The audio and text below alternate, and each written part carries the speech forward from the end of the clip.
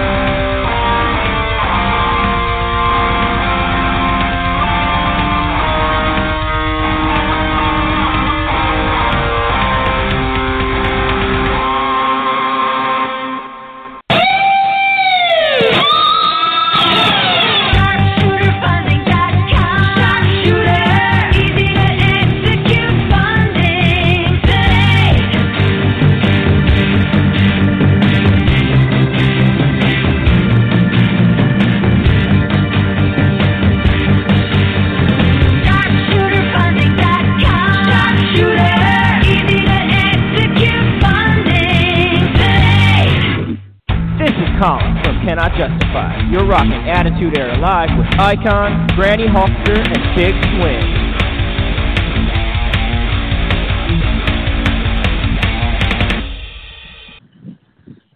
Hello, everybody, and welcome back to Attitude Era Live, one of the longest running and, at least what I'm being told anyway, most successful wrestling podcast currently on the internet. Big week last week. This week, not so much going on. Becky Lynch dropped a bombshell on Raw. We'll get into that, yada, yada. But big week last week for two reasons. One, on Wednesday, we had Kenzie Page, who, if you guys have been listening to this show for long enough, I think this was like a year and a half ago. Yeah, true. But I think this was like a year and a half ago at some point, I believe anyway. I'd have to go back and look. Kenzie Page came on.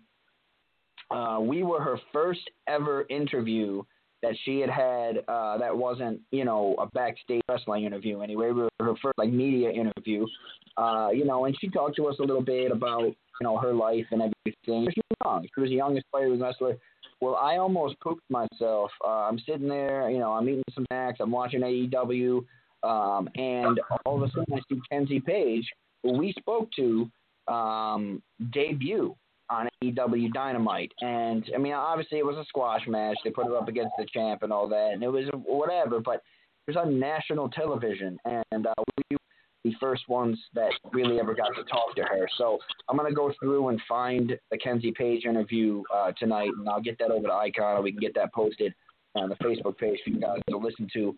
I believe, I don't know if she was second guest we had or first or third. I don't remember what order she came in. It was so long ago. But, Kenzie Page, big time now. She made the big leagues. Now, Icon, we're going to put your theory test here. You ask every single guest that is in the independent cycle if they make it to the big league, if they make it to WWE, NXT, AEW, whatever it may be, you always ask them, you're not going to big time us, right? You're still going to be our friend when you make it to the big leagues. Well, now we get to find out, because if we can get back in touch with Kenzie Page, we get to, ask her, hey, you still want to come on, right? You still want to be friends with us, because AEW doesn't have the crazy talk show stipulations that WWE does. Secondly, the very next week on Thursday, Granny was on a podcast. I got to listen to a little bit of it. I got a little tired with some sports stuff, but I got to listen to a little bit of it. Icon, did you end up calling in? I did not. I had some things I had to take care of at my other job, and I was not able to. I do apologize for that, Gary, but I was listening. That's okay. With what I was doing, but I the other thing is, I didn't want to steal your thunder really. And what you know how what we were going to do was Icon kind of came up with a way for to get a shameless plug in there. Like, you know how Mick Foley would always give the thumbs up and say, like, whatever city, like right here in Madison Square Garden, and then he'd do the thumbs up and it all cheer, you know. Icon was going to do a shameless plug like that and be like, Granny, you're on another show as well, aren't you, on Monday night? What show is that? And, you know, and you'd mention us, and then Icon would, you know, get a stiffy and all that. So that was going to be the original plan, but then we're like, you know what? Yeah, we're not going to steal her thunder. We'll let her do her thing. Well, actually, and I did plug our show for Monday nights, guys. I mean, we always get to do a plug, you know, and so. But it was a lot of fun. We wanted it to come organically. We didn't want to sort of trap you into it. So I know. But you know, hey, but you know what? You know, Stro was so impressed, and he enjoyed it so much that we're going to, at some point in time, we're going to do a second part of this interview because I didn't get to share all my stories that I wanted to share, and you know, and Stro wanted me to save some stories for next time, but he wants me to come on again as his special guest again at some point in time. So really awesome. Cool, awesome guy. And we would love for that. And again, we'll listen to that. And when Granny gets the link for it, we'll post that up on the social media page as well. And I got one last bit of business, and I just want to say it before you go into who we got on tonight. And I'm not looking for a shoot here. I'm not looking for a sarcastic comment. I'm just giving you some news.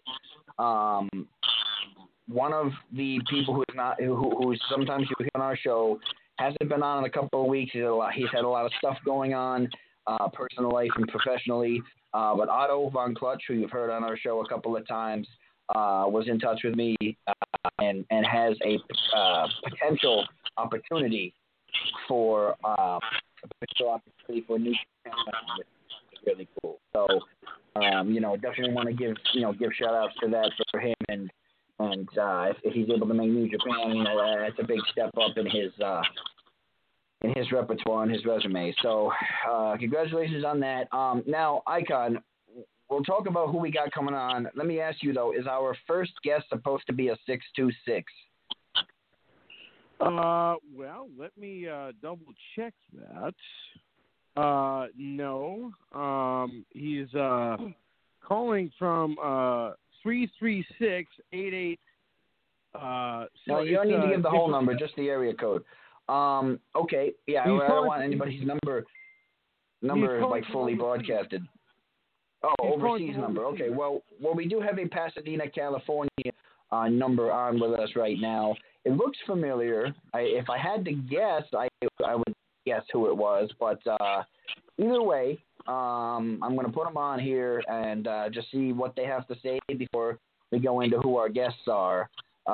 So, caller, what's up? What is going on, guys? It is Otto Von Clutch. And as you heard, the Big Swing said that OVC has some pretty good news. So we'll see what happens, and New Japan Wrestling might just have Otto Von Clutch on their roster before you guys know it. And there we go. And, you know, that is big time news for one of our show regulars, at least in the last couple months anyway, if you guys have been listening. So, you know, congratulations on that. So big news all around for the show.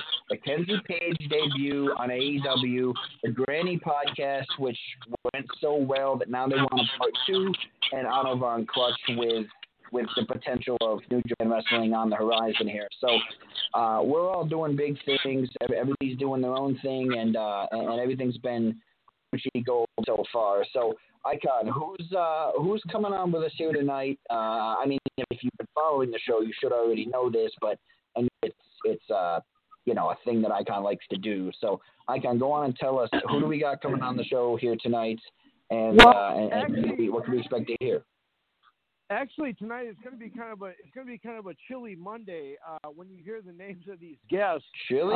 It is a chilly Monday. It's in the 30s here in New York, which is terrible. But anyway, continue. And we'll see if you guys can pick up on it. Our first guest will be Diego Frost. Okay. Where he's calling from, it's like 2 a.m. or something right there. So He's going to join us. I can't wait to talk to him about what's going on in Europe. So that'll be really, really cool. I'm just, go first, okay. Following up with him, and then we're gonna. It's currently what are we in the spring season? But we're gonna go back to winter. We're gonna have Julie Winters on with us. She is a gal that can definitely put you in a trick in the middle of the ring, and when I say put you in a trick, I mean, if you could see some of the pictures that she has posted, the way that she gets the way she gets her opponents to submit will be really awesome. And we're going to have Pat Laprati on with us. He's our neighbor to the north up there in Canada.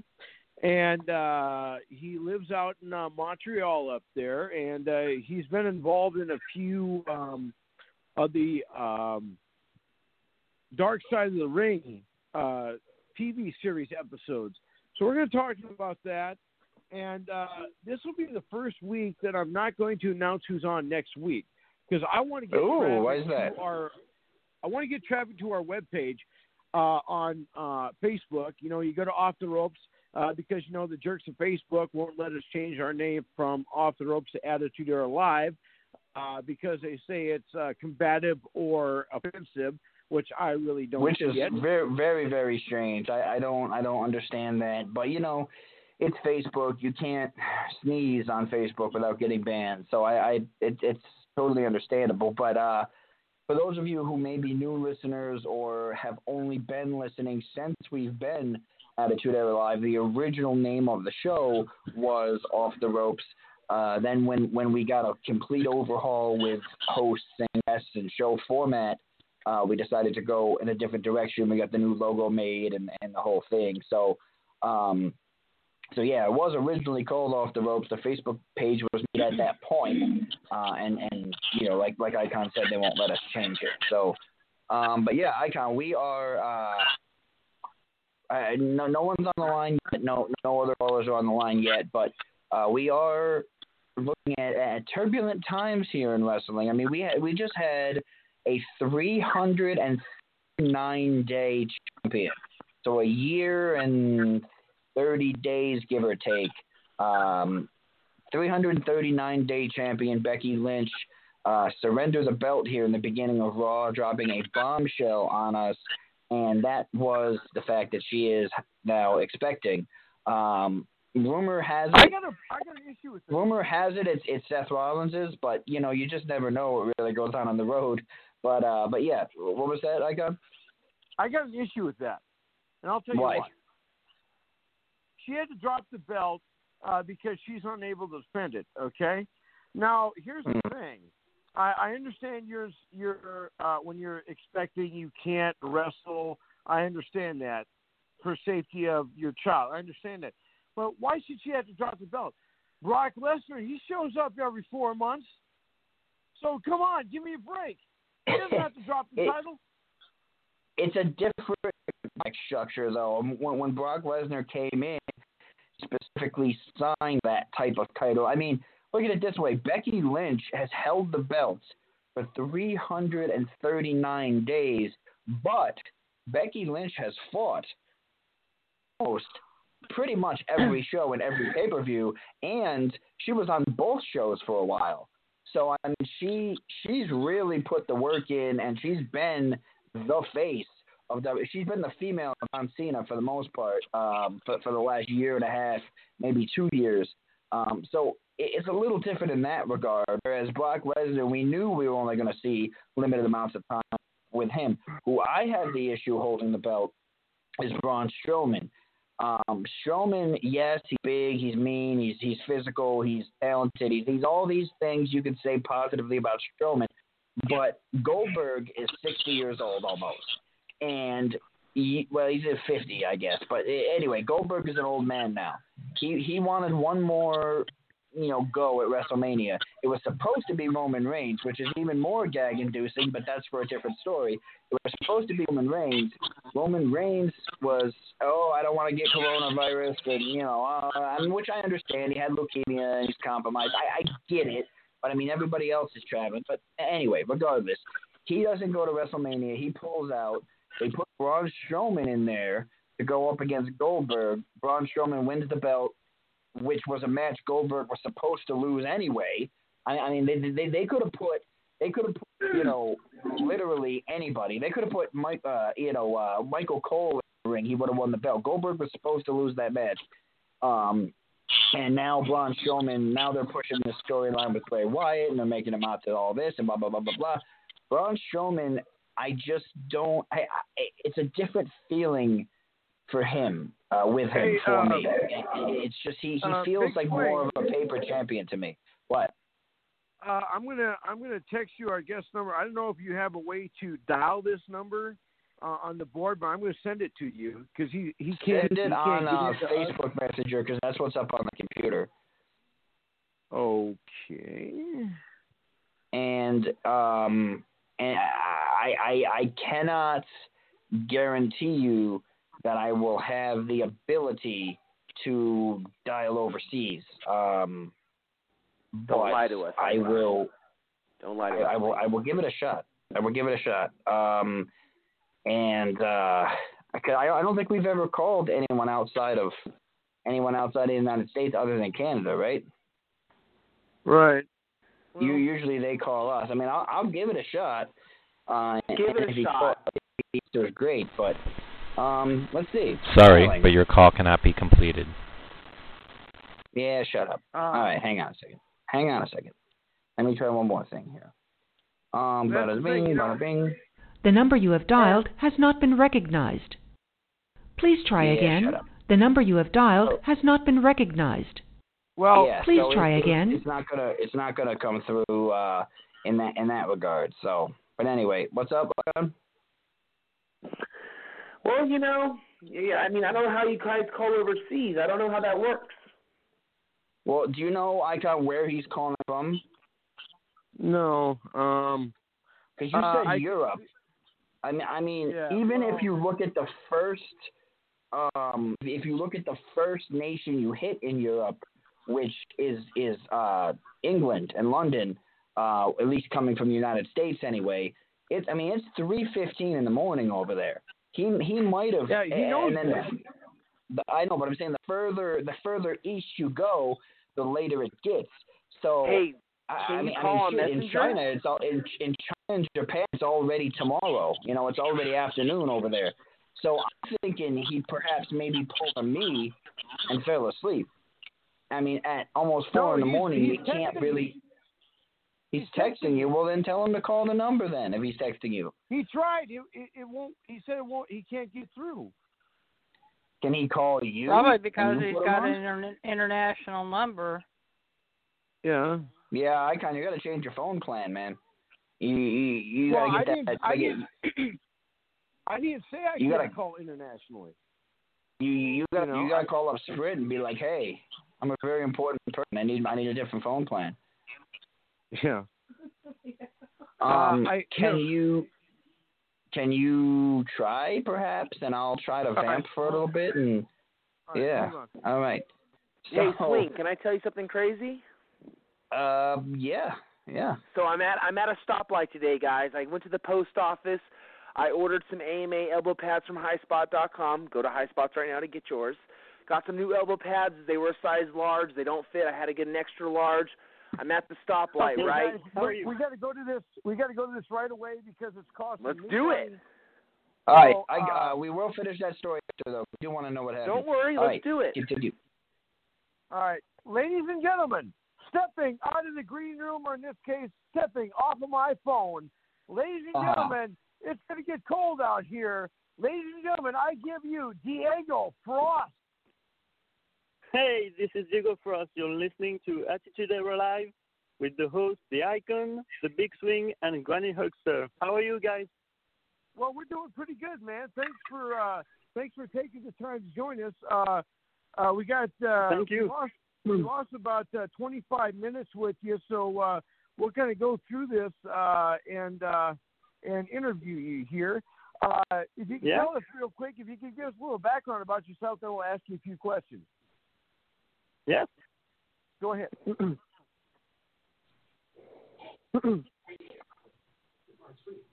Yes. Go ahead. Go on. Tell us a little bit.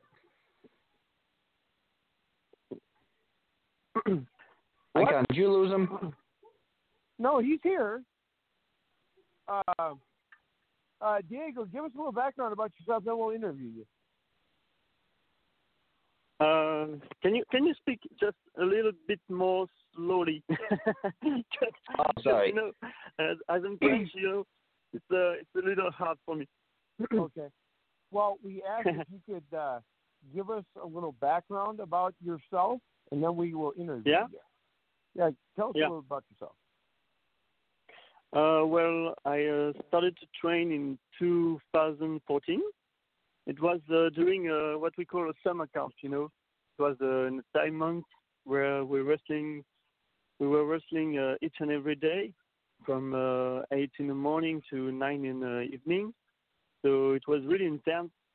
And at this time was called that the best trainee of the summer camp would have the opportunity to make his official debut, at the very end of the summer camp, because there was a little show, and I've been chosen to make my official debut just 1 month of training after my beginning. So it was an amazing opportunity, especially when you know that many wrestlers just train years and years after just before making their debut.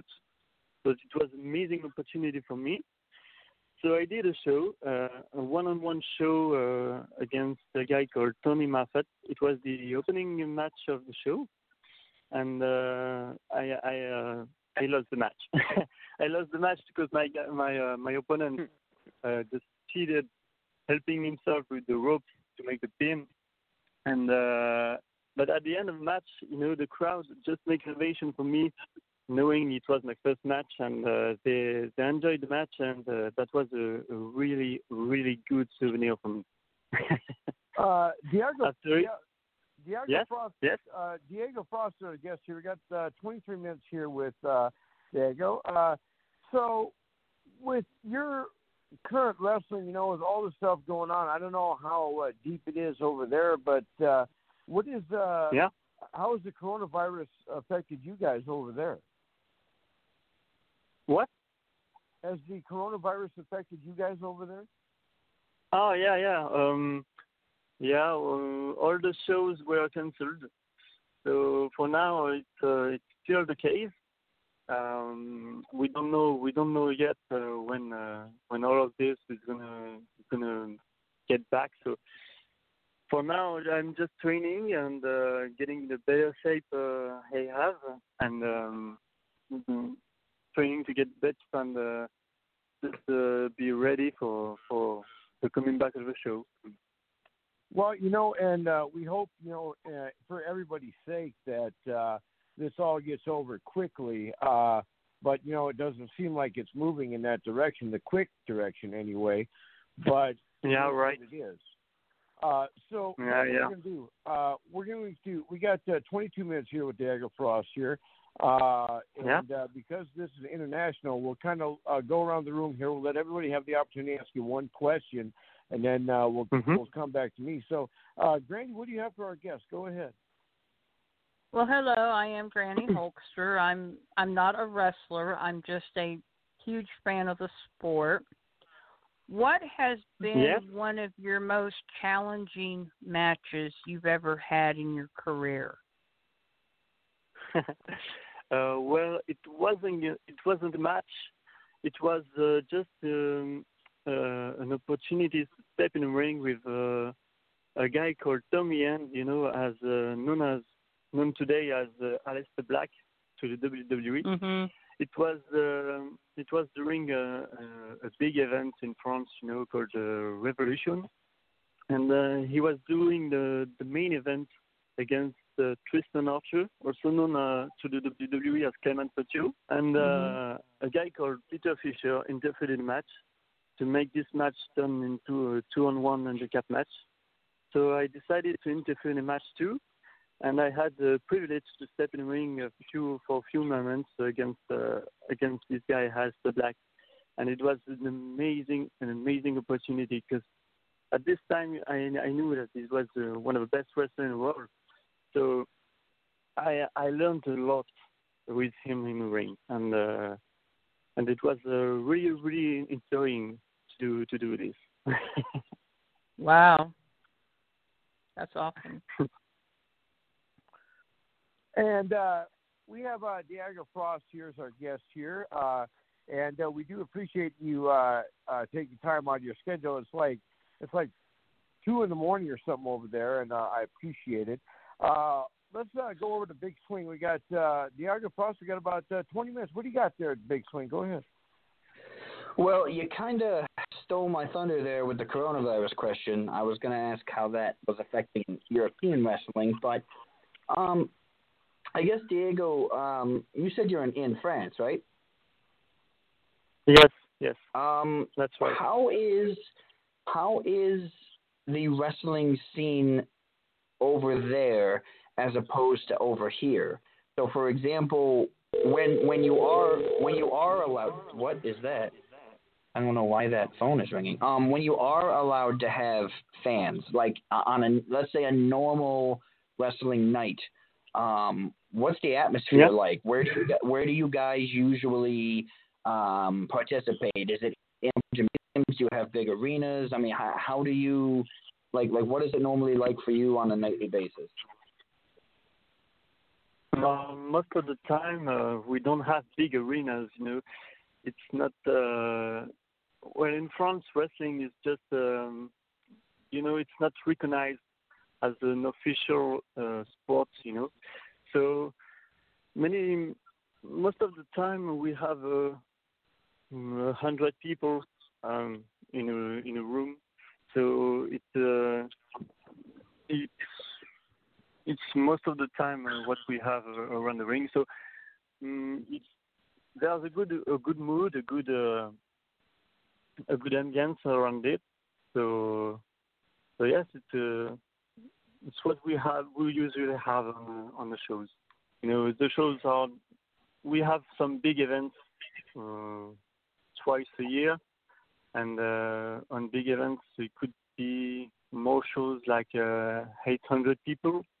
So it's bigger rooms, bigger places, but it's never more. Do you wrestle in Paris or in Paris? Rare. Do you wrestle in Paris in Paris, or are you in a different city? Not yet. Not yet. Not Paris, but I wrestled in southern France to Marseille, and nice. In northern France, I often wrestled in northern France. Nice. Well, we're glad to have you on over here in the States, and obviously want the best for you as well. In your further career. So excited to have you. Diego Frost is our guest here. We have how much time we got with you? We got about 17 minutes here left with you. I'm going to ask you a few hard-hitting questions here. We usually do that. Over in France, compared to here in the States, they take wrestling real serious over there, don't they?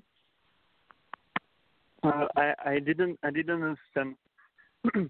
Well, over in France there, compared to the United States here, they take their wrestling pretty seriously there, don't they? How is wrestling? How is wrestling? Well, yeah, the fans really flock to events, and they really take it seriously, and they follow, and unlike what it is here in the States. Yes, we have some fans, some great fans, who follow us on many shows. But most of the time it's a public. It's not ever the same public. We have, so it's always changing, and we don't have. We have a few, like what maybe 10 or 15 persons that we see, what we often see on the shows. But if we take it globally, the crowd is always changing. So we don't have really big fans like you can have in the United States.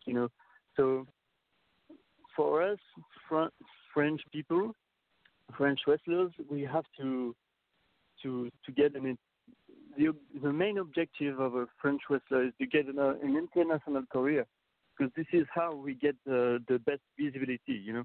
So to me, as far as I'm concerned, I recently trained to the Portsmouth School of Wrestling in United Kingdom, and this is a school of wrestling linked with the Revolution Pro Wrestling.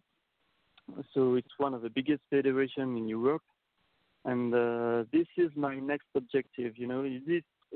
Make my debut there is my next objective in my career. So now, do you have? It would permit me.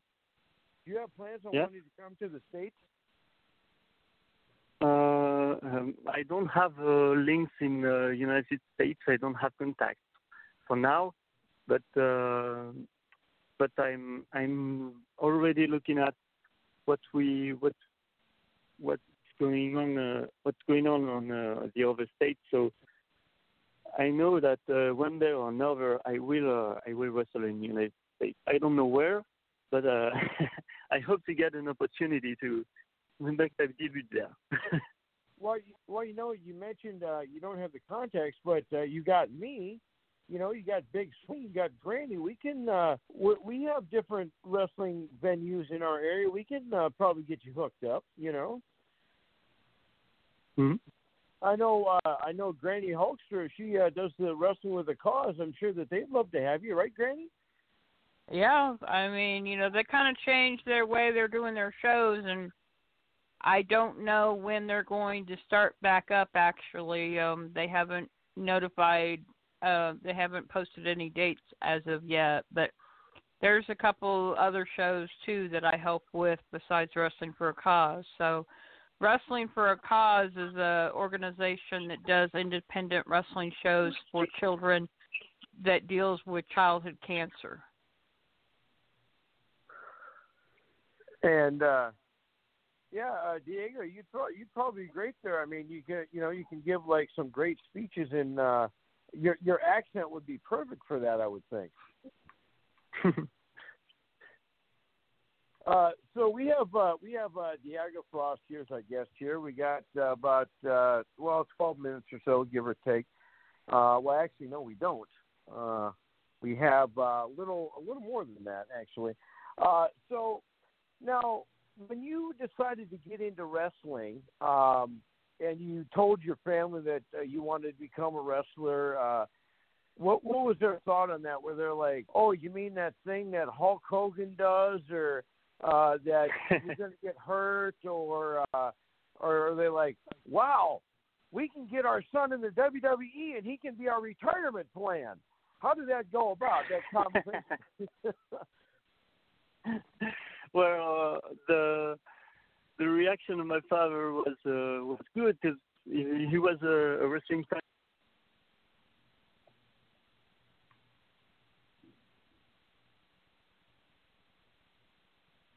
Did we lose him? We may have. I was just waiting to. I think we lost Icon too. Oh, we did lose. I tell you.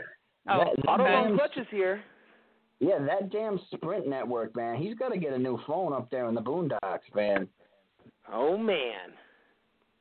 He's gotta get a new, because this tends to happen quite a bit. And when you get a guy who has a language barrier like that, he might not understand exactly what's happening. So, if this is going to be a trend with Icon, I will, maybe for his birthday or for his wedding celebration, one of the two, Should buy him a new cell phone, or at least a new cell phone carrier.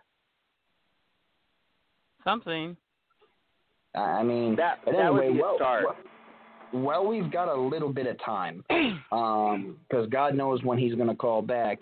What was that story you were saying, Otto? You were at a red light after you bought your elbow pads? So, bro, I was trying to return my elbow pads, get the extra large. I'm at a red light. I always wait. The light turns green. I always wait a few seconds. So I start going, and before you know it, this woman comes barreling through the stoplight, or the red light of hers, going 60 miles per hour, and boom, hits the clutch today, bro. Totaled the car. My. Wow. Oh, my, you bet you. And my niece was in the back seat. It was crazy. And it was like a miracle that I'm okay. I'm able to walk. I mean, this was a serious accident. The car is actually getting dropped off right now on the Clutch's family driveway. And I tell you what, the car is totaled. So it was pretty intense. Did you get out and hit her finisher? Bro, I literally got out of that car, and just like Stone Cold Steve Austin, I just started flipping the bird to the person that hit me. I was so hot, and then immediately, like, it was instant. And one thing with wrestling, because I've been in a couple of car accidents since becoming a professional wrestler, and just being a wrestler in general. And I tell you what, you just see it in slow motion, and it probably happens to everybody, but the instincts, I just go for that certain bump, that certain motion in my body for that front bump, and just bam, the impact hit, and just instinct just got out. Because it smells, when an airbag goes off, it smells like smoke. I never knew that, but man, it smells like a fire. So you just bam, get out of the car. It's used with the same stuff. Well, it's made, how they compress it and how they pack it is made with a lot of the same stuff that they use for guns, gunpowder. So that impact is kind of like a gun going off. Yeah, so it feels like a gun going off. In my arm, I had to get a couple stitches in the arm, but this is actually breaking news. No one, not even on my Facebook, have I put this out there, because I'm not one of those guys. If I'm going to put something, I want to be very positive. So you won't even get this on my Facebook. You will only get it right here on the Attitude Era Live. So if you're listening, you're one of the first to know about it. And we're glad your niece is okay also. That was the scary part, 11-year-old niece in the back seat, and I just immediately wanted to make sure she was okay. Was it an incident where the lady just wasn't paying attention, or was it she ran a red light, impaired, just old? Well, what was it? Latino girl, and guess what? I mean, of course, my insurance that I have is only good if the driver is uninsured. And guess what? The driver was unlicensed and uninsured. There was 2 sets of ambulances and fire trucks that came, one for her, one for me. They both leave after about 5-10 minutes. I say, I'm a professional wrestler. Don't worry. I'm okay. It's fine. Don't worry. And then, of course, she said she was okay. Well, about 20 minutes later, you hear sirens going off in the distance. And I'm thinking, oh, they're getting really close. And all of a sudden, they take her away, and she's laying on the ground. Well, she had no license. They wanted to take her to jail. But she said, oh, I'm hurt. I got to go to the doctors. So she's a worker herself. Yeah. I mean, because the ambulance was just there. But that doesn't necessarily matter. They came back to take her away. But if you're going to get arrested or go to jail for any particular situation, but you need medical assistance first, you're still going to go to jail. You're just going to get medical assistance first. So, absolutely, Big Swing. And, of course, the officer followed the ambulance into the sunset or into the day. So if anything, it's just delaying the process. So, I mean, she knew what she was doing, but, I mean, she would have been better off, she would have been better off using a different excuse. But, hey, so we have Sprint Mobile's poster boy here. Icon is back with us. Icon, you cut off there, but I don't know what happened. Well, what happened is he where he was at, we lost the signal, and I tried to get him back, and then I realized that I bumped us off. So, but you know what? Let the man go to sleep. It's almost 5 a.m. out there. So. No, it's 3 a.m. there. No, where is he? In France? I guess. No, if I type in current time in France, but it's 4:39 a.m. in France right now. Yeah, that's where he's from, but that's not where he is in Europe right now. Oh, well, where is he? Did he tell you?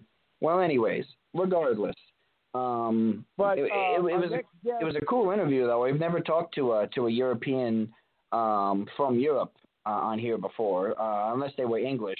We never really talked to somebody that had a thick accent, so that was kind of cool to see the dynamics of how the wrestling business is in those countries. We don't, like I said, we don't often talk about those countries. Icon, you missed the story from Otto Von Clutch regarding what happened to him this afternoon. Not going to have him repeat it just because it's not good to repeat things on the radio, but I'm sure you'll listen back to the show and you'll hear it at some point after you cut off. Go to about the 40-minute mark or so, and you'll hear it. But second guest, we had Frost.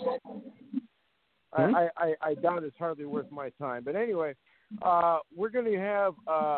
Let you know what the area code is for our next guest here. The 907. 907. Where is 907? 907. Area code 907. Oh, Alaska? Wow. All right. So we got all over the place here today. I gotta let you guys know what we got. What the Icons got cooking up on the horizon. Are you guys familiar with the Blue Angels? The Blue Angels, is that the planes that fly over, like the Army planes or whatever? Yep. Yeah. Maybe. Anyway, Why are we having Blue Angels on or something? Where is this going? The Commander. Oh, okay. Okay. When's that booked for? After they're done with all the flyovers that they're doing, if I can nail him down, it wouldn't be like a full 30 minutes on with us because they are busy. But the Commander's name is if you guys look this up, the Commander's name is Brian Kesselring. His name is Commander Brian Kesselring. And do you guys happen to know where he is from? I have never heard of him, so no, I would not. He is from Fargo, North Dakota. Oh, wonderful. The good people of Fargo, North Dakota up there. Icon, we do have the Alaska area code digging through here on my computer. So if you'd like, I can put them on and you can go through your spiel. Sure, bring them on. Alrighty, they are on. Ladies and gentlemen, stepping out of the green room and walking down the aisle, about to step into the ring right now. She is from Alaska, and her last name proves most of the weather from that time. Ladies and gentlemen, I give you, without further ado, Julie Winters. Hey, this is Julie Winters. You're listening to the Attitude Era live with the hosts, the Icon, the Big Swing, and Granny Hulkster. How are you guys doing? Good. How's things out in Alaska there besides chilly? It's actually, it was pretty nice last week, and we're headed into summer here. It's starting to warm up quite a bit. We actually hit 70 yesterday, which is unusual. Oh, wow. So, yeah. I thought you guys got snow all year round. Now, are you starting to get? I don't know where in Alaska you are, but are you at one of those things where in the summertime you're light pretty much 24 hours a day? Yeah, pretty much. We're headed towards the solstice, and the summer solstice is June 21st, and it gets kind of darkish for a couple hours, and then the sun starts to rise again. So that's our longest day of the year. So like your nighttime during that is like twilight, basically. Yeah. Yeah, pretty much. It doesn't ever get real dark. And the sun kind of starts to set at around 10 or 11 p.m. right now. Wow. That's a long time. It's pitch black by 8:30 here in New York, so that's crazy. Oh, man. Julie, I think Johnny Horton said it best with the line, "The Northern Lights are running wild in the land of the midnight sun." Yeah, definitely for sure. So now that we've had our we did cover science and geography last week with Beekman from Beekman's World. So we want to get back on the wrestling. So Julie, here's what I'm going to do. I'm going to have you give us a little background about yourself, and then I'll ask you a couple questions. Then we'll go around the room, and then we'll come back to me, and I'll ask you the hard-hitting questions. Oh, okay. I'm ready. So give us a little background about yourself. So, born and raised from Alaska, lived in Anchorage, Alaska, started wrestling like 5 or 6 years ago. And I've had a few trials in my path to wrestling. I had my arm or my leg broken. I had both legs broken on separate incidents, but one was during training, so that put me back. Yeah, and let's see. I grew up in an athletic background. I played soccer all my life, and I just had. I'm not coming from a wrestling background or anything, but I love athleticism and showmanship and all that kind of thing. I don't know what else you'd like to know about me. I mean, I'm game to answer questions and everything, but well, now don't take this the wrong way, but I'm sure you hate the term when you go out to the ring, someone says when they say, "Hey, break a leg." You don't like that term, I'm guessing. No, it's fine. I mean, I already broke one already, both of them, so I was kind of hoping that Big Swing was going to hit the sound effect on that one, but anyway, we'll move on. So I'm going to ask you a few questions, and we'll go on. And then now you said worse. I'm waiting for you. I'm waiting for a cornier one to. I don't want to wear the button out. Well, I'm sure it's coming. So Julie, in your time in the business, you've been about for 5 or 6 years. When you decided to get into wrestling, did you find out a school, or did you just know a promoter? How'd you start into it? So what had happened was I used to be in a band, and I was in that band for like 7 years or so, and we, played everywhere in the state, and I'd become accustomed to doing that kind of thing. And actually the lead singer of the band, he was really into wrestling. Like, he would never miss Monday Night Raw or SmackDown, and he would always watch, and everything would take a back seat when, he needed to watch wrestling. So, but anyways, so that ended because he moved to the lower 48, and then I just had this gap in my life, and I was missing something. And I went to a wrestling show locally here, and I saw them wrestling, and I'm like, man, I could do that. And so, I do love wrestling. I watch some wrestling, but I'm just not as well versed as most of the people who wrestle, to be fair. But I saw it, and I started bugging the guys that were doing it, and I'm like, hey, how do I get involved with this? How do I do this? How do I need to train? And I just kept bugging them until they let me train with them, and ever since then, that's how I got into it. So I just miss the showmanship, of being in a band and performing, and it fulfilled that need for me. Well, it's funny. That's how I got involved with this show.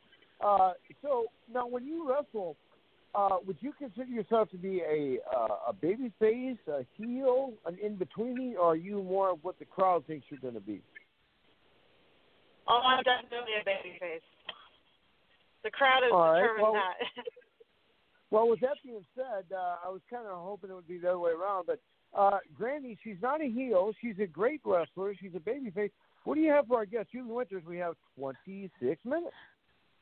Well, hello. This is Granny Hulkster, and I'm not a wrestler. I'm just a big fan, and I'm glad to hear that you're a babyface because I don't like the heels, and I can talk some pretty good smack to them when I have to, and I have in my many years as going to many wrestling shows in my day. Oh yeah, that's essential. Well, and it's the fans that what helps makes the show too. A fan can either make you or break you in this wrestling business, and I love doing what I do. But one of my questions to you is, what was one of your most challenging matches you've ever had in your career?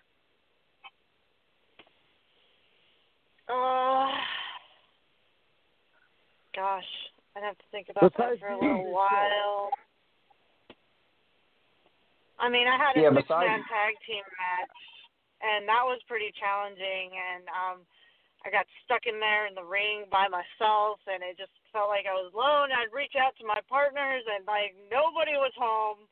And I just proceeded to, like, get thrashed for, you know, at least a couple minutes by myself. And that was a little rough. But is that when you broke your leg?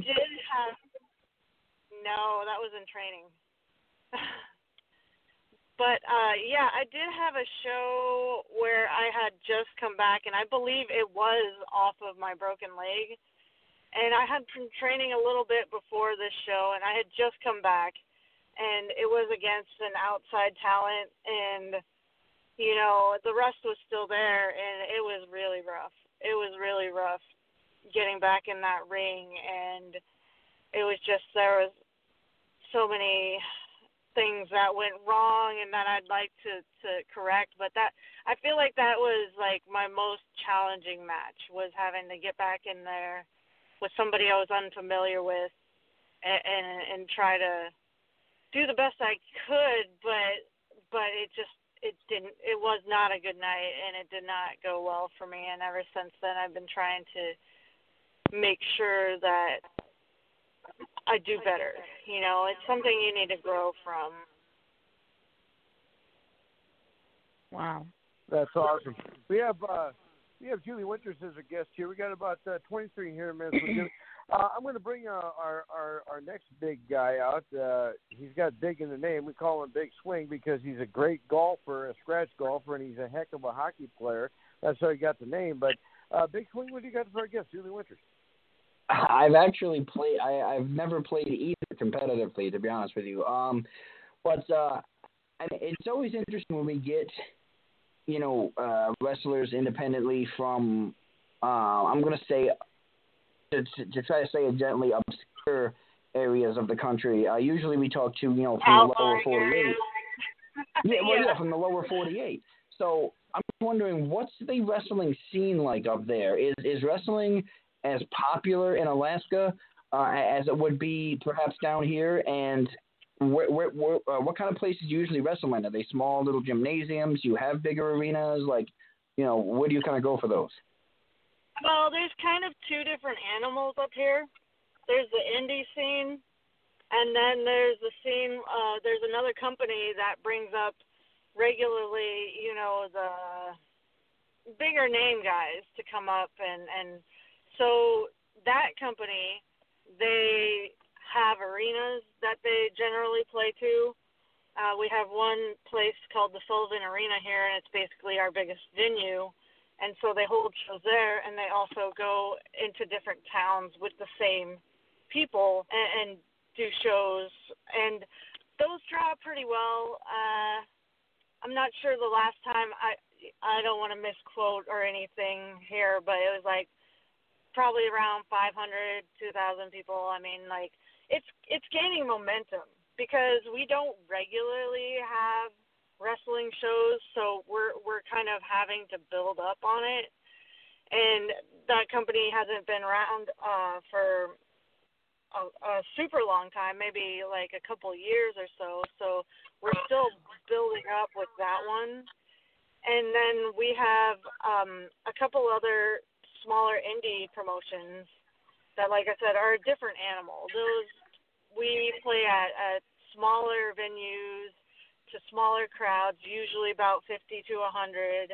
sometimes outside, and it just depends on what kind of event is going on. And it's really just a core of guys here that run the shows and are in the shows, and so it's pretty tight knit. In our locker room, there's not any like really horrible bad blood or anything. We pretty much all get along. And also, as far as that's concerned, we have a training school that just got started here, and it's pretty exciting. It's actually the school I came through, but it wasn't so branded yet. You know what I mean? It didn't have an exclusive space and, a brand or anything like that. But it's the same school that I came up in, but it's, we're more established now, and there's a lot more trainees and wrestlers coming up through that school, and I'm pretty impressed too, because before it was just the same 10 guys, you know what I mean, and we're actually growing, and so I have a big hope for the future that we can make something out of this. Our indie promotions, we travel from different cities too, but it's never, like I said, it's usually around 50 to 100 people. How's wrestling on TV out there in terms of popularity? A lot of people watching WWE and things like that, or do you guys kind of have to carry the load for a lot of that? The fans that come watch it, but as far as the general populace, we have big WWE shows that come through town once every 2 years or so, and that fills the arena. So, there are enough people around that know about wrestling, at least at a basic level, that watch it, to fill up an arena when the big show comes through town, you know what I mean? Julie Winter's our guest here. We got about 18 minutes here left. Julie, you mentioned that sometimes you wrestle indoors and outdoors. What do you prefer better, and what is the similarities and differences? Can you compare the two? Well, every show is a different animal. It just depends. Some are wildly different. The two outside shows I'm thinking of is we had a couple AM vets, and that was fun. And they didn't. It wasn't really rough and rowdy crowd or anything. There wasn't really much booze going on, and there was a bunch of kids there. It was a nice show, and it was fun to wrestle. And wrestling outside is always fun. You drop to the floor, and there's a bunch of dust and dirt and stuff, and that's always fun. And let's see, where else did we wrestle outside? I was just thinking of a different place. In another town about 45 miles up from Anchorage, there was a show outside of a bar, and in the back area of the bar, and that's always fun because you got the people who are a little more vivacious.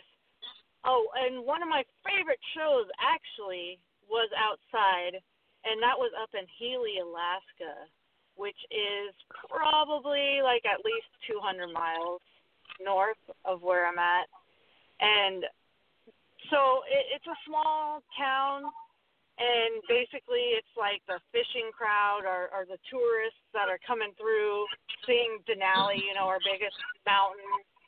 And so basically they had nothing better to do. It was a tiny town than to come to the bar and watch the show, and that was just all kinds of fun, and they were a great audience. So, I love that so much. But that's not to say that the indoor shows aren't great as well, And, the cool thing is, being in Alaska where you're at, you don't have to worry about not having enough daylight because it's daylight 24/7 there, which is kind of cool. I'm going to ask you one more question, then we might have a chime in here. I don't know. We'll see. Okay. Great. Just what I wanted to hear. Anyway, the thing is, being an independent wrestler, I ask every independent wrestler this question. I'm going to put it to you because no one ever answers the same way. Now, with the WWE and the AEW, they're known as the Big Dance, obviously. Now, my question to you is a two-part question. If you were at an event that you're wrestling at, and a WWE official or someone involved in one of the companies, AEW, sees you and they say, they call you up and they want to give you a trial for the WWE. Two-part question. One, is that something you want to do? And two, if you do get there, would you not big time us and still be our friend and still talk to us? Not a specific goal that I'm like dead set aspiring to right now, but if I happen to get looked at and considered to be picked up, like, who wouldn't take that opportunity? You know what I mean? I can't say that I'm like super ready because of the coronavirus. Nobody's been able to do much of anything, let alone wrestle or have any shows. So, I mean, like, it's not like I've been in an intense regimen of training, which I would love to do before anything like that happened. But I feel like I'd be a fool to turn that down. Not that I would say that I'd be confident that, I get it being of my age and, background and everything, but, I'd be a fool not to at least try for it, you know what I mean?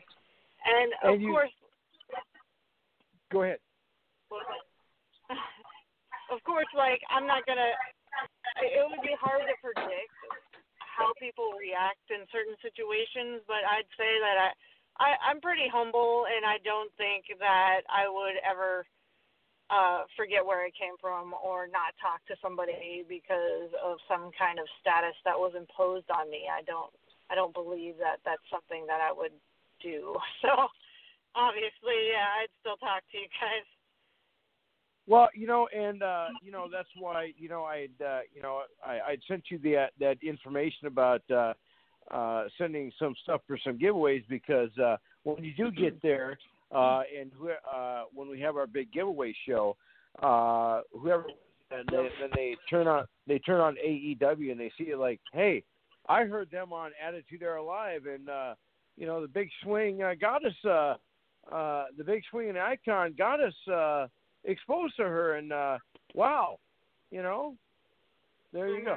So, Big Swing, you got something that you wanted to mention? Go ahead. Well, it's not necessarily from me.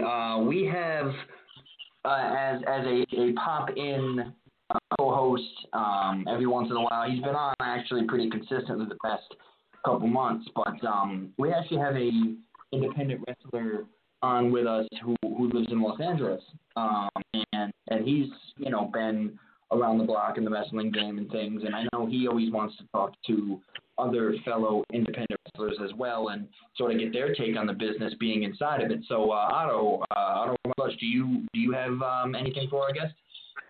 Honestly, it's really awesome that we have a guest that she was able to drop in on us like this, and she's from Alaska. I mean, I'm always really interested to hear about wrestling in Alaska because I think that's on everyone's bucket list. And I mean, you live in Alaska, so it's already kind of off the bucket list. I mean, how has this whole pandemic really affected you? I mean, are you guys still running shows right now, or? Oh, no, not at all. Not at all. The training facility got shut down. The shows have been pushed out and canceled, and there's no wrestling whatsoever going on right now just because of statutes imposed by the city.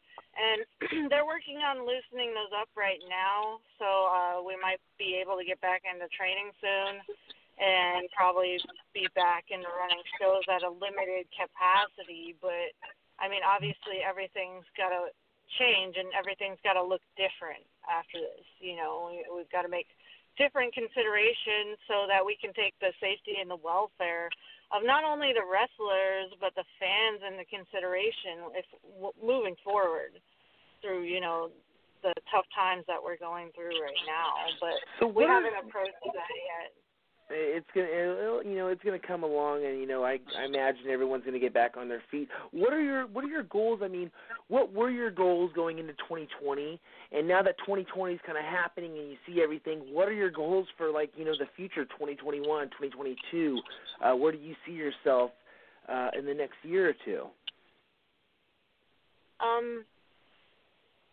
So this year just. It's been a lot of hard years for me, and this year is just kind of like more icing on the cake of hard years just keep coming along. And so this year has taught me that, you can have goals, you can set goals and be determined, but you've got to just be prepared to stop every once in a while and just reassess everything and where you're at. And then move forward with a new scope with the changes that are happening to you. I mean, you always have to adapt and overcome. And so I didn't really have any kind of specific goals going into 2020, but I always strive to be better. And I love that word adapt. I feel like that word adapt is so relevant in what we do. So, I mean, my last question, I guess, would be, with all this happening and yada, yada, yada, I mean, really, what do you want to do? Do you want to go to WWE? I mean, of course you want to go to WWE, but is there some sort of future, you want to go to WOW, or is there something that you want to do, in particular, that you just got to do, that you just feel in your heart, I got to do this, it's going to happen, I got to manifest it? So, small steps at a time here. I would love to wrestle in outlying areas, not outlying, but different areas in the United States. I'd love to wrestle in Washington. I'd love to wrestle in California. And, just small steps like that to work me up to maybe someday being able to wrestle in Japan. I love Japan. I love it so much, but that is that seems pretty far off.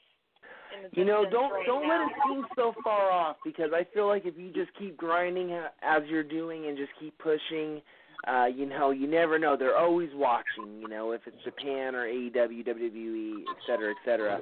Just don't give up, and it's really nice to talk to you tonight, and I'm going to throw it back over to the Swing and Icon and Granny, and thank you for coming on. Thank you so much. To kind of bounce off of Otto's last point there, we had a wrestler talk to us about a year and a half or so ago. She was only 17, 18 years old, real young, just getting into the business.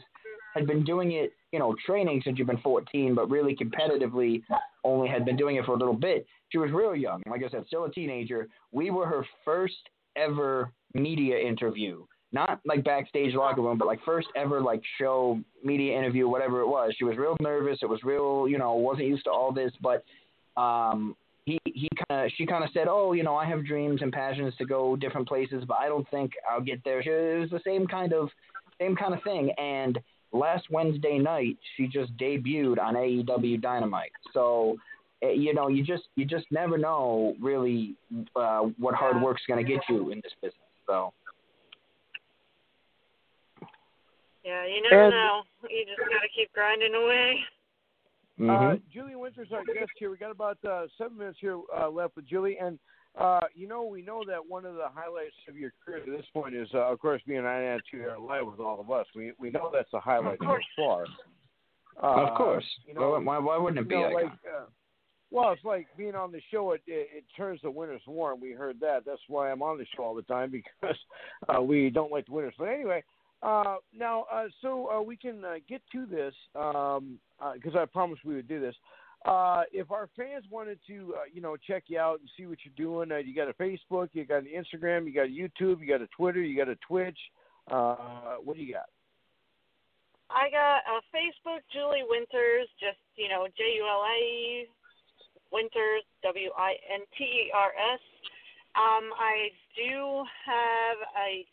I don't have a YouTube channel, but you can look me up on YouTube, Julie Winters versus JT West is the easiest way to do it. And then you'll see a bunch of my matches up there. I've got a ton of matches up on YouTube. And basically Facebook is the main place that I'm at right now. I'm working on other media platforms. I've got a Twitter, but I'm never on there, so I'm really bad about that. So I got to kick it up into high gear as far as other platforms go. So I'm sure you'll be seeing more of me in the future, though. Well, I got to ask, I don't know if you remember this or not, but when we booked you on the show, I made you one of those cool collector's cards, and I was always curious what you thought about that. And I have another question about one of your profile pictures. Okay. No, I enjoyed that card. I thought it was really thoughtful and great. I really liked it a lot. Well, on your Facebook page, your little box picture, you got, I don't know, this gal in a stranglehold, and you're like doing like a bridge or something. Can you tell us who are you and what is going on? What is that move that you're doing there? Because it looks very devastating and very hurtful. Oh yeah, it's a submission move. It's one of my signature submission moves, and it's and I think it's called an Indian deathlock in some places. And it's a bridge where you wrench on your opponent's head and neck and until they tap out, and that's being done to Miss Freya the Slayer there. We've come across each other in the squared circle there a few times, so I was using that move on her to try to get her to submit, and I think I wasn't victorious during that battle, but I will continue to try to be victorious and the next time we meet. So, well, being from Alaska and your last name Winters, you ever think of calling that pitching maneuver the blizzard warning? That's a pretty good one. Yep, I'm open to suggestions on names for that. Well, I'll tell you what. You're free to use that. Send us a thank you card when you get to the WWE and they say that was a blizzard warning. I wonder where she came up with that name. Yeah. So we got Julie Winters as our guest here. We got about 3 minutes here left. Real quick. So you mentioned that everything is kind of on hold because of the coronavirus. Do you happen to have has your calendar been cleared completely to a certain point, or is there like everything is unknown right now? Okay. Yeah, so everything's cleared out, and it's a big unknown right now. I don't think there's anything scheduled at this point. Well, are you able to tell us how many matches you've lost so far? Oh my goodness, no. I'm not. I haven't kept good track of how many matches I've been in, so to know the losses, my win-loss ratio, I'm not sure. I couldn't even hazard a guess at that. I think I've probably lost more than I've won at this point. It's hard to say though. It's hard to say. Well, I'll tell you, fighting back or something. If you ever need a manager or your own personal ring announcer, hey, I'm up for hire. I was auditioning when you came on there. Oh yeah. Yeah, if you can make it all the way up here in Alaska. Well, he's also a big fan of carrying bags. He does that very well. Oh yeah. Finding shoes. I'm pretty good at that too. Yeah. Yeah, there's always a use for that. Awesome. Well, I'll tell you what, Julie Winters is our guest here. We appreciate you taking time out of your schedule. I was going to say we want to hopefully you can hit the hay before the sun comes up, but it's already up. But we do appreciate you taking time out of your schedule. You're awesome, and if we haven't scared you away too much, hopefully that you'd be willing to join us again. Oh, yeah, totally. I really appreciate you guys. Thanks you so much for having me on the show here. Thanks, Julie. Thank awesome. you. Awesome. Julie Winters, ladies and gentlemen. When the wind blows in Alaska, it's probably got a siren because Julie is the one that's they're blowing for, ladies and gentlemen. So, yeah, that's awesome. So we're just waiting for our next guest here. Let me get if I have the... No, they're already on 514. Yeah, right. Mm-hmm. So, yeah, that was quick. All right. It's like back to back to back. You got to love when it works like that, huh? Yeah, so Coleman all the way from Montreal. Here is our next guest. Icon, do your thing. Ladies and gentlemen, stepping unhuman walking down the aisle. He is the star of TWA Sports, ladies and gentlemen. He is our biggest guest to date from the great country of Canada. Ladies and gentlemen, he's going to give it all to us right now. I give you Pat Brady. Hey, guys. How's it going? How are you? Very good. Very good. Yourselves? Good. Hey, thank you for taking time out of your busy schedule. We know that you got a lot of TV shows that you're working on, and we want to thank you for gracing us with your presence. We appreciate that. No problem. Thanks for having me. And here's what we'll do here. We got you for about 45 minutes. If you can handle us for that long, and if we have to go a little over, we'll try not to. But if you can give us a little background about yourself, then we'll kind of do a round robin, then we'll go around the room and ask you some questions. So if you want to give us a little background, then we can chat with you. Yeah, sure. I've been a wrestling fan since I'm 6 years old. My dad brought me to my first wrestling show when I was 6. I've been, in love with pro wrestling ever since.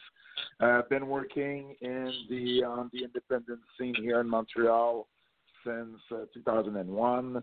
Had many different roles from ring announcer to manager to all kind of behind the scenes roles, promoter, booker, everything.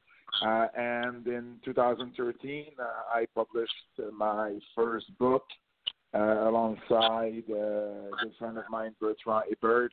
We wrote Mad Dogs, Misses, and Screwjobs, the untold story of how Montreal shaped the world of wrestling. And that led us to our second book, which was the biography of Mad Dog Vachon. And then Sisterhood of the Squared Circle that I wrote with Dan Murphy from the Pro Wrestling Illustrated, the history of women's wrestling, and back with Bertrand, just released a few weeks ago, The Eighth Wonder of the World, the true story of Andre the Giant.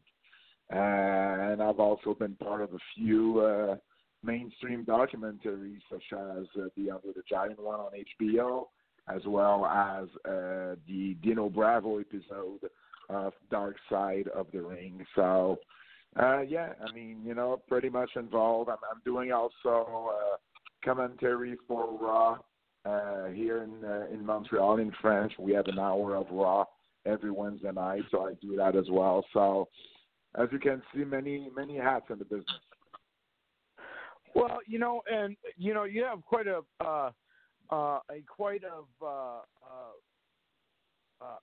how can I say this? I was stammering. You have quite the impressive resume, and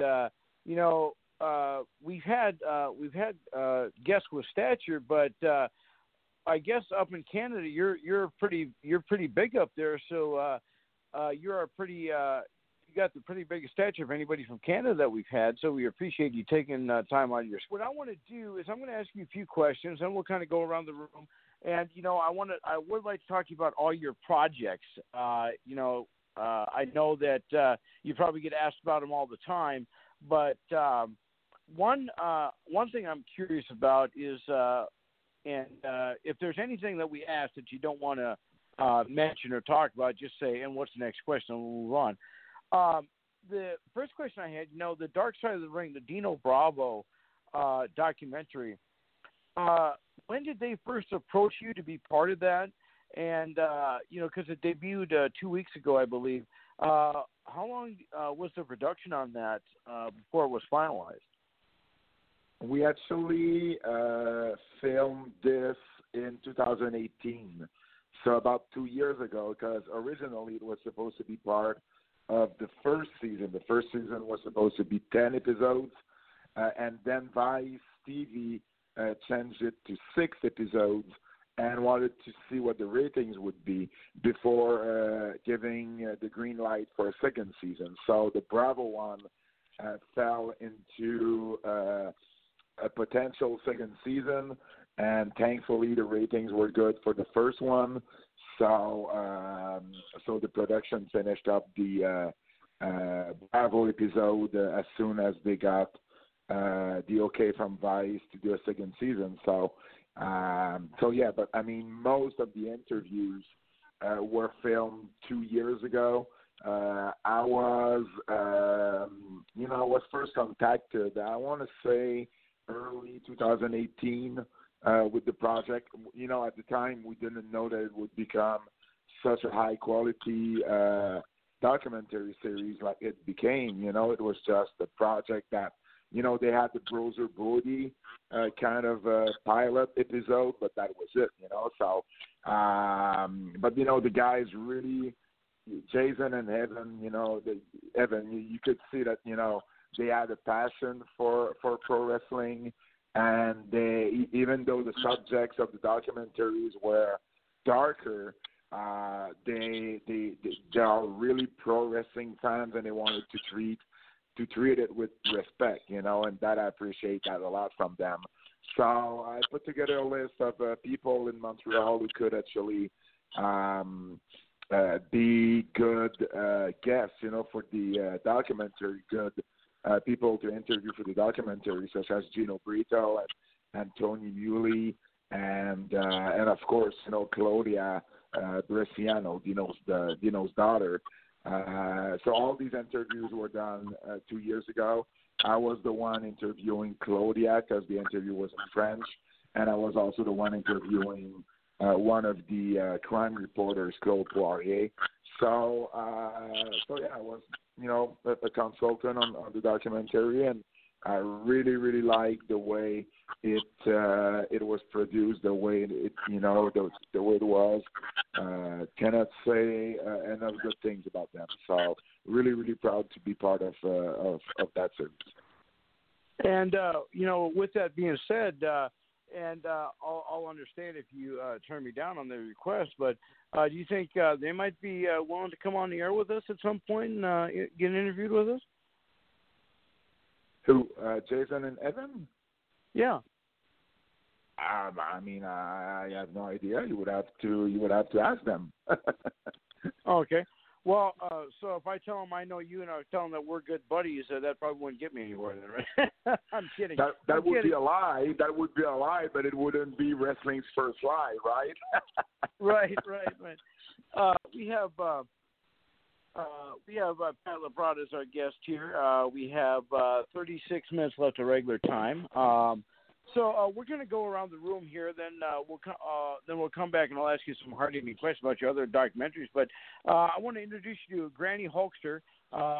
She's a big wrestling fan, and I know that she's now your number one fan. I got bumped to number 2. But Granny, what do you got for our guest? Go ahead.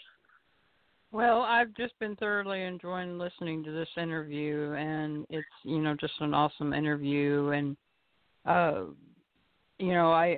I've heard so many people talk about the dark side of the ring and everything like that, and I think it's just amazing at what you all are doing, what you're doing with those interviews and everything like that. What made you decide that you wanted to do something like that?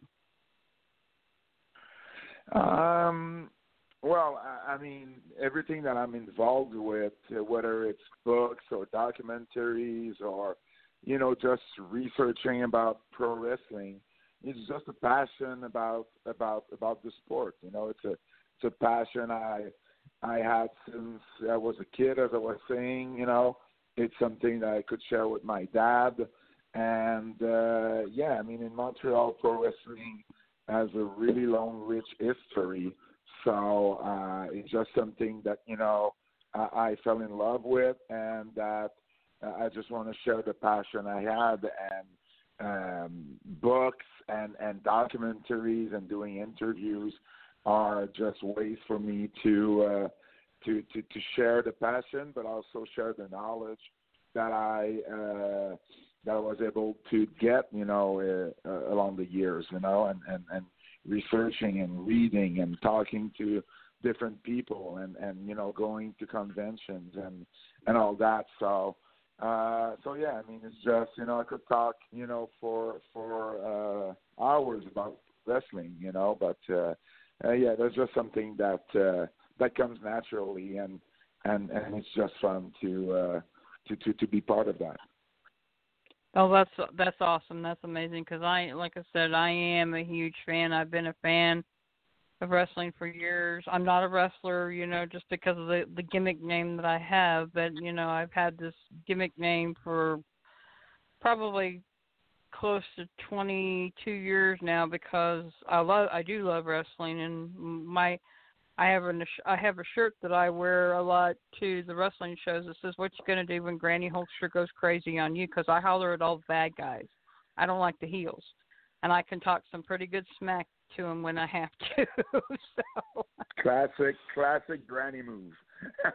Well, yeah. Well, I have been called a super fan too. I mean, I have been called a super fan by many people because I do love the sport. So. Awesome. We have our good buddy here. We have Pat LaPrada as our guest here. We have him for another 33 minutes of regular time here. Big Swing, what do you got for our guest here? You guys have a lot in common. You're both in media. And you guys both do reporting and stuff like that. So what do you got for our guest there? Go ahead, Big Swing. I mean, I'm more so on the radio side than in film, but I guess my thing was one of the premier moments, and you touched on it a little bit when you first came on, one of the premier moments of my childhood watching wrestling was the now infamous Montreal Screwjob, and just the impact of that and the way it shaped wrestling and the way it kind of made McMahon, the heel, and it led to the McMahon-Austin rivalry and all that fun stuff. But being up that way, I've never actually spoken to somebody from the Montreal area regarding that. What was your initial, your and the people that you're around and that you frequent, impact when that happened? And is Montreal still a little salty about that as a city? Yeah, actually, I was at the show. I was. Oh, you were there? Oh, wow. Motion Center. Oh, yeah. I mean, it was the first pay-per-view that Montreal was getting, so it was a huge deal. Over 20,000 people showed up that night. Wow. At the time, I was how old I was. I was 20 years old. I was still a mark. I wasn't. I knew about. I knew it was scripted and everything, but I didn't really know the inner working of pro wrestling. I've never been in a backstage. We're talking back in 1997. I wasn't really on the internet at the time. It seems weird to say that now, but it's been a long time, and so I didn't know about all those rumors and everything. I didn't know that Brett was actually leaving to WCW soon. I didn't know any of that going in. But what I do remember is at the end of the match, I was like, okay, something went wrong. You could feel it. You could sense it. There was a feeling that I probably never had going to the matches, and I've been going to the matches for almost 15 years, by then. So there was something odd about what was going on. And when I saw Brett, and, I will remember that for the rest of my life, when he did those WCW letters, with his finger, I was like, oh, my gosh, he is leaving, he is going to WCW. And we didn't get WCW. Well, I shouldn't say that. in 1997 we were getting Nitro at midnight on Tuesday nights on TSN. But I was a WWF guy. You know, I was watching Nitro from time to time because of the NWO. That's really what got in my my interest into them. But I was more of a WWF guy because, you know, they were coming to town, and, you know, they have been coming to town for more than 10 years by then. So I knew of WCW because of the shows, because of the magazines and everything. But you know, I remember feeling kind of sad to see Brett leaving for the other team. You know, if I can say it like this. So, but yeah, I mean, you know, years later when I started, you know, getting involved in the business and then knowing more about everything and reading and researching. Of course, the Montreal Screwjob has to be considered as one of the most important matches in the history of modern pro wrestling, and it's always going to be linked to Montreal. Some will tell you that they don't really like that because, you know, it wasn't perhaps wrestling on its best day, but I disagree with that because it's still, you know, something that will always be talked about. And it happened here in Montreal. It didn't happen anywhere else. It happened here in Montreal. And, yeah, people are still, I mean, I think it's more of a gimmick now than anything else, in the sense that, you know, if we see, if Earl Hebner is in town, or even Shawn Michaels, people are just going to like to chant, "You screwed Brett," you know, because it's just a fun thing to do. But I don't think people are mad at Shawn Michaels anymore. But they always played it differently in Montreal. I remember years ago, before Brett came back to the company, Shawn Michaels was at a Raw, if I believe. It was a Raw, it's mine, but I believe it was Raw in Montreal. And they played Brett's music. And the people, I was in the crowd, and people went nuts because they really thought that Brett was coming back, you know. So they like to play with our feelings like this. But when Brett did come back, he had such a standing ovation from the crowd. Actually, Brett is probably more popular in Montreal since the Screwjob than he was coming in. Because you got to remember that the province of Quebec, where Montreal is located, is a mostly a French-speaking province. So the rest of Canada is English, but Montreal is a French town. So Brett was a guy from Calgary. You know, he is an English Canadian coming to a French-speaking country. So he wasn't like a local guy to us. He wasn't like a Rougeau or Martel or Bravo. He was, you know, an English Canadian. So he's probably more popular now than he was at the time. Well, see, I would have thought it would have been completely opposite. It's actually interesting to hear that because I wasn't sure if, you know, city of Montreal and all French Canadians, if they would have taken that personally, just because, you know, it was kind of a slap in the face to one of their homegrown, you know, icons, really. I mean, pun intended there, icon. But, I mean, you know, Bret Hart and the Hart family, who, by the way, is one of our sponsors at sharpshooterfunding.com. But the Hart family is a legacy in Canada. And to kind of do to Bret what you would do to a jobber in a dark match, I thought was kind of a spit in the face a little bit. I mean, I understand Vince's position, but I would have thought the city of Montreal would have been a little bit more salty about it instead of, you know, more shocked. No, not at all. I mean, Brett always said that, you know, he didn't want to lose in Montreal because he feared there was going to be a riot. There was never going to be a riot here. I mean, as big, and I'm not trying to diminish the importance of the Hart family in Canada. I mean, they are the royal family of wrestling in Canada, there's no doubt. But you got to understand the context of the country here. You know, it's not one big territory. You know, it's as wide as the U.S. Montreal is on the East Coast like New York is, And Calgary is more like, I don't know, like Colorado, Denver, or more in the western part of the country. So it's it's two different worlds, two different realities, and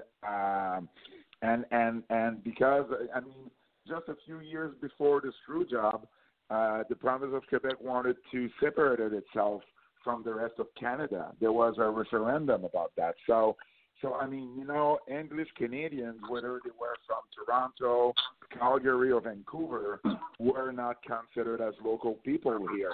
So didn't generate the same reaction from wrestling crowds. The guys that were the wrestlers that were the most popular in Montreal, historically speaking, are the ones that could actually speak French, aside from Hulk Hogan being the only exception. So you have Dino Bravo, you have Rick Martel, you have Johnny Rougeau, you have Mad Dog Vachon, you have Yvon Roberts, Jacques Rougeau Jr., right now Kevin Owens. So these guys are the ones that really click with the crowd because they could speak the language here, and so that's why I always thought that it's kind of odd to read or to hear that there were going to be a riot. That would have never happened in Montreal. Maybe Toronto, but never in Montreal. Wow. Well, that's some good insight, because I've been wondering about that for a while. So that's actually pretty good insight, because the pay-per-view cut off like shortly afterwards, so I never really knew what happened after the cameras went off. So that's a good thing to finally know after all these years. 27 years later or whatever it was, 26 years later. So it's good to know, actually. Excited.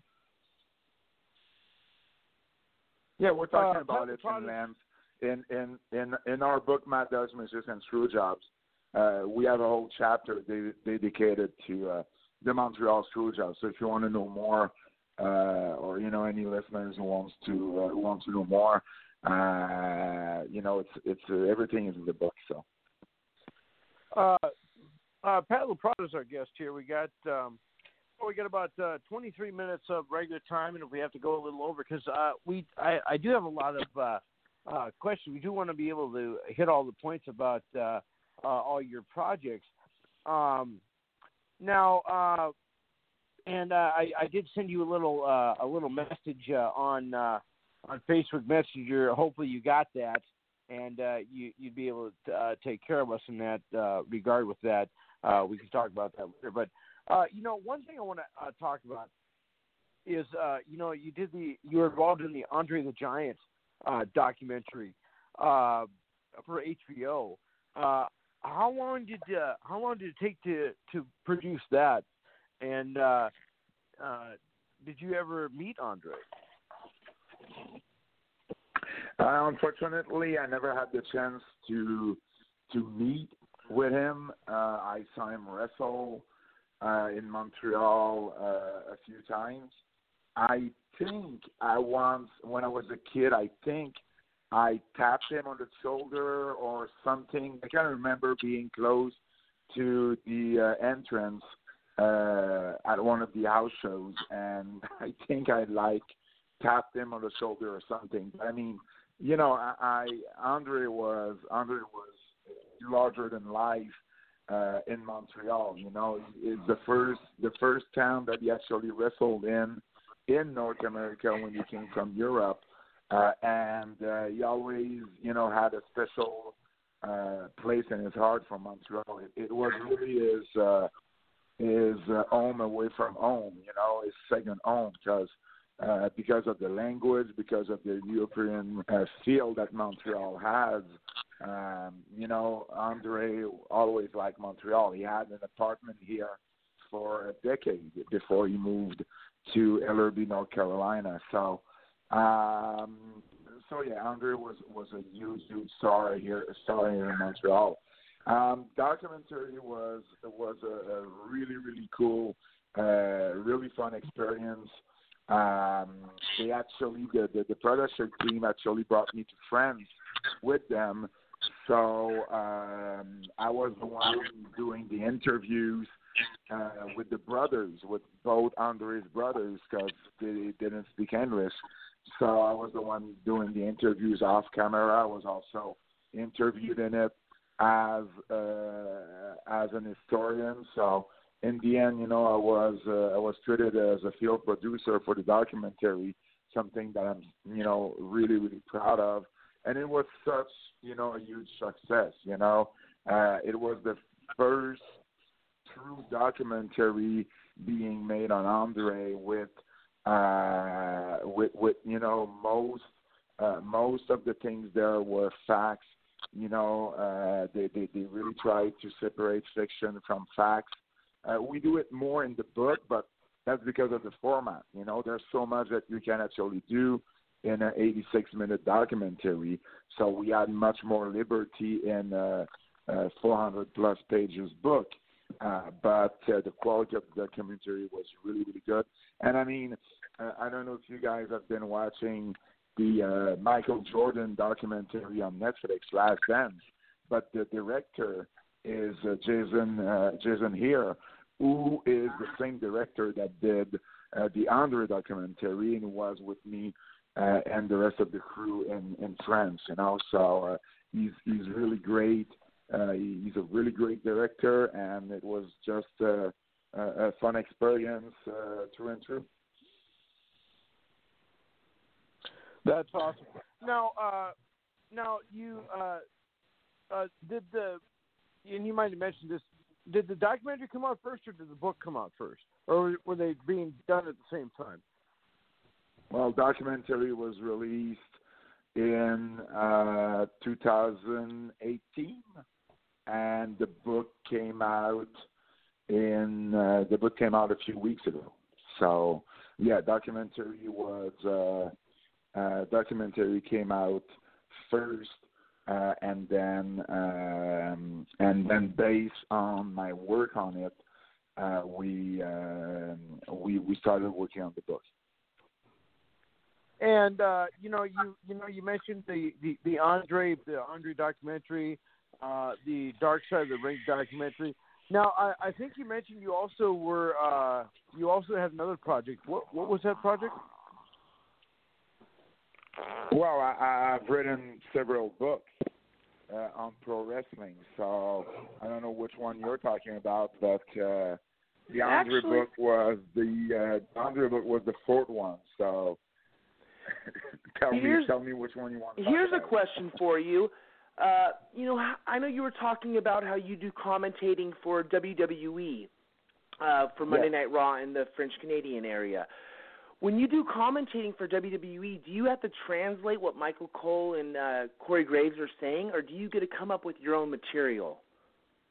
Yeah, no, we come up with our own material. We actually don't have their commentaries. We have the sound of the show, but we don't have what they're saying. So that's the only thing that's being cut off from the format we're given by WWE. So we don't have to pick and choose what we show. It's an hour that's already been produced and sent by WWE. But we come up with our own things. Yeah. Have you been able to commentate a WrestleMania yet, or a big event like that? No, we only do Raw. So the deal with the network here is only for an hour of Raw every week. So everything is about money. So if you wanna have WrestleMania, if you wanna have more stuff to that, everything comes with a price. But the other reason for that is that every pay-per-view is being done in French on the WWE network, but they're not being done by us. It's former wrestler Ray Rougeau and Jean Brassard who are actually taking care of that every single month, or before that whole crisis that we live in started. But so if you go on the WWE network, you can actually listen to pay-per-views in different languages, and French is one of them. But that's a completely separate deal from what we do. Off topic for a minute, how are they dealing up there? With the with the shutdown of the hockey season? I mean, I know you guys take your Canadiens pretty seriously. Yeah. I mean, it's a big blow. Canadiens didn't have a good season, so at least there's that. We don't have to see them lose anymore. But hockey is really big. But everything is being shut down, right? We have a soccer team in the MLS. That's not going to happen either.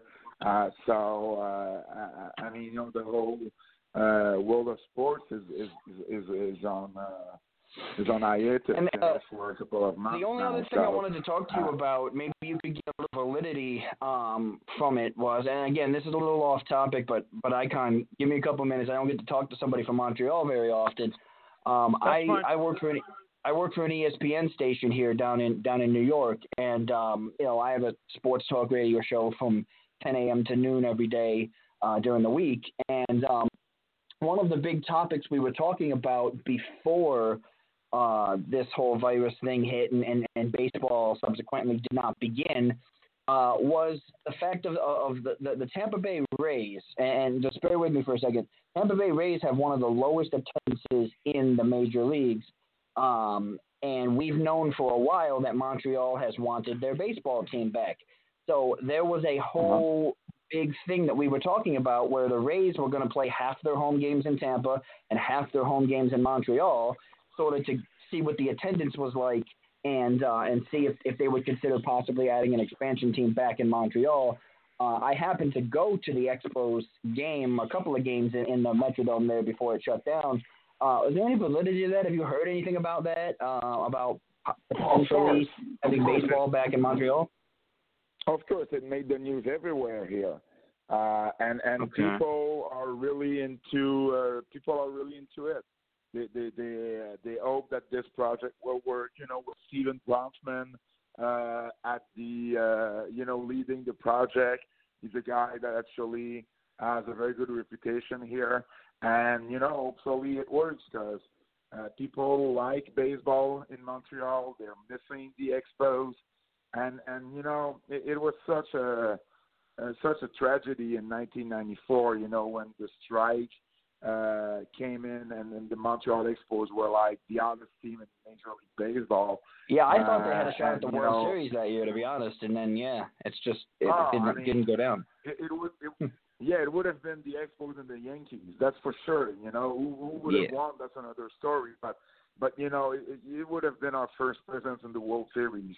That's for sure. But ever since fans hope to see a team to be that competitive, and if we can have a team back, even if it's half a team, even if we share it with Tampa Bay, it's no problem. Look here, 2 days ago it was almost snowing here. So April and May aren't the best months to actually have a baseball game here. So let's do those games in Tampa, and let's do July and August and early September in Montreal. There's a way to do that, I believe, and I think the team behind it is very serious about it. And if everything comes into place, I think in a few years that could actually happen.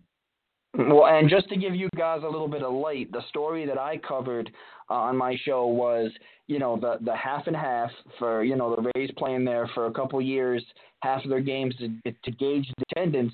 And then it was the ownership of Tampa Bay playing hardball. Basically, they want a new stadium, the city saying no, and, because they have a god-awful stadium down there. I have a house down there. Tampa Stadium's not great.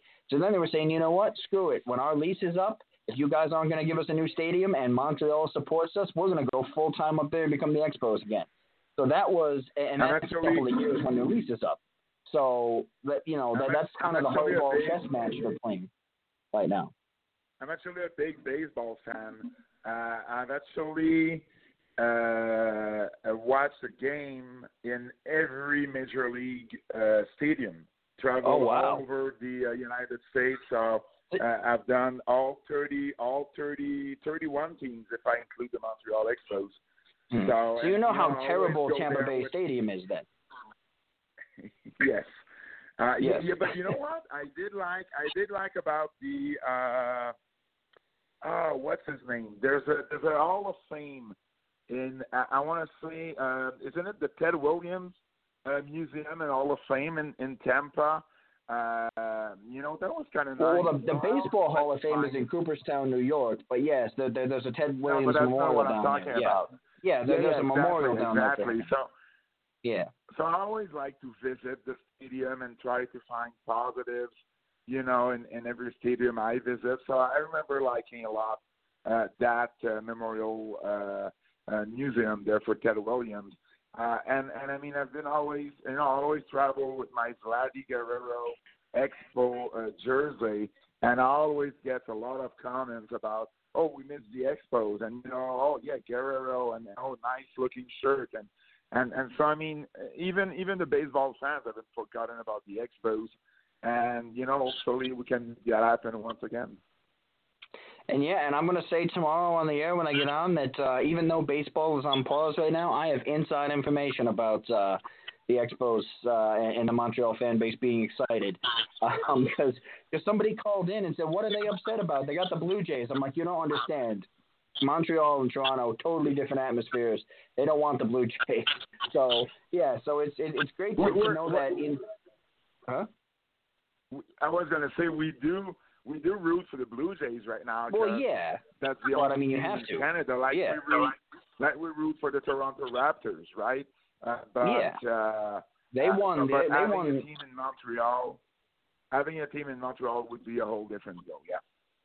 Yeah. So I'm gonna use that tomorrow, Icon. I'm gonna say I have inside knowledge on Montreal's acceptance of this. But anyways, got off topic there. I tend to do that, but hey, I'm a radio guy. I like to talk. So Icon, do you have anything else? Yeah. We have our new friend from Montreal up here, Pat LaPrada. We got about 8 minutes here left, give or take. So we get time to do this, so we can stick it in. If our fans wanted to check you out and see what you're doing, or buy any of your books and stock up their library with your wrestling knowledge, you got a Facebook, you got Instagram, you got YouTube, you got a Twitch, you got an Amazon, you got a Spotify. What do you got? I mean, if you guys want to order any of my books, Amazon is obviously the place to go. So here's the titles again: Mad Dogs, Midgets, and True Jobs. How Montreal shaped the history of how Montreal shaped the world of wrestling is the whole story of the Montreal territory. There's also Mad Dog, the Maurice Vachon story, the biography of WWE Hall of Famer Maurice Mad Dog Vachon. There's also Sisterhood of the Squared Circle, the history of women's wrestling, and the latest one, the Eighth Wonder of the World, the true story of Andre the Giant. So you can find all of these on Amazon.com. You can find me on every social media, Instagram, Twitter, Facebook, at Pat LaPrade, LAPRADE. So, I always enjoy talking wrestling with fans, so don't hesitate to follow me and give me a shout. All right. Well, we have Pat LaPrade as our guest here. We got about 6 minutes here left. I'll tell you, with all the stuff that you've done and you've written to this point, do you have any other books that you're working on writing now, or do you have an idea for the next book you want to do? Like your next book could be like How to Survive the Attitude Era Live with the Icon or something like that. That would be a nice one to do. I'm going to add it. But Actually, there's a book that Bertrand Ebert, who co-written many of my books with me, that we pitched to our editors at ECW Press. So we're waiting for an answer on them. So I cannot really comment more than that. So if it goes. If we get the green light for it, I'm going to be talking about it on my social media. There's another book, though, that me and Bertrand are working with historians from Canada, from Ontario. I'm thinking from Ontario. I think he's from Winnipeg, actually. Nathan Hatton. And it's kind of a prequel to Not Documentaries and Screwjobs, which would be the history of Montreal wrestling, but from the mid 1800s up until 1920. So let's call it the first era of professional wrestling in Montreal. People don't realize that guys like Frank Goss and George Hackenschmidt actually wrestled here at the time. Many French wrestlers came to town as well. So there's a very interesting story. At the time, the biggest wrestling promoter in town was also the owner of the Montreal Canadiens. The very first Stanley Cup that the Montreal Canadiens have won, the owner was the wrestling promoter. So try to imagine if Vince McMahon was actually NHL or MLB or NBA owner, and he would win the World Series while being, the head of WWE. So that's pretty much what went on in Montreal back in the early 1900s. So there's a very interesting story to be told there. So we've been working on it for a few years, on and off other projects, or in between other projects that we've been working on. So that's something that we'd like to get done by a year or two from now. So yeah, but this is not the Under the Giant one. Is not the last book that Bertrand and I will team to write and publish. So keep checking my social media to know what the next one will be. Well, we would like to, when you're ready to release that book,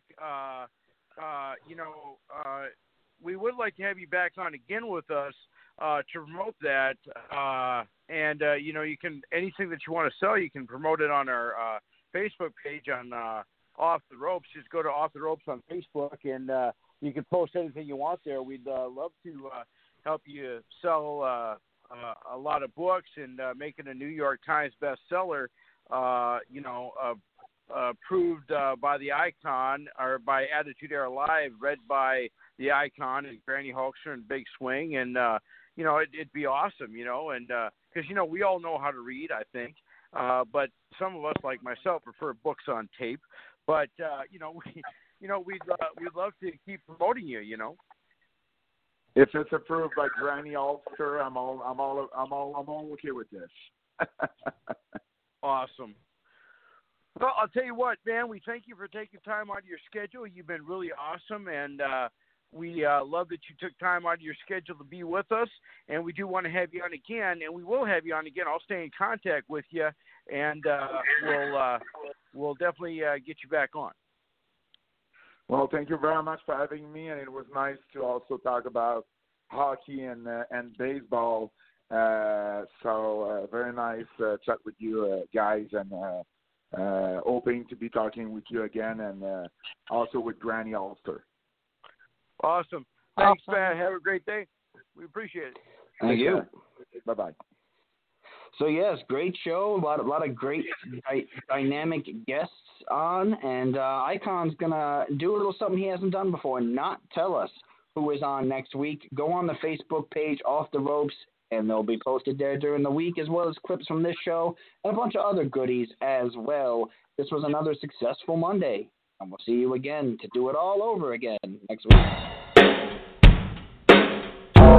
Dead man walking. You've done it now.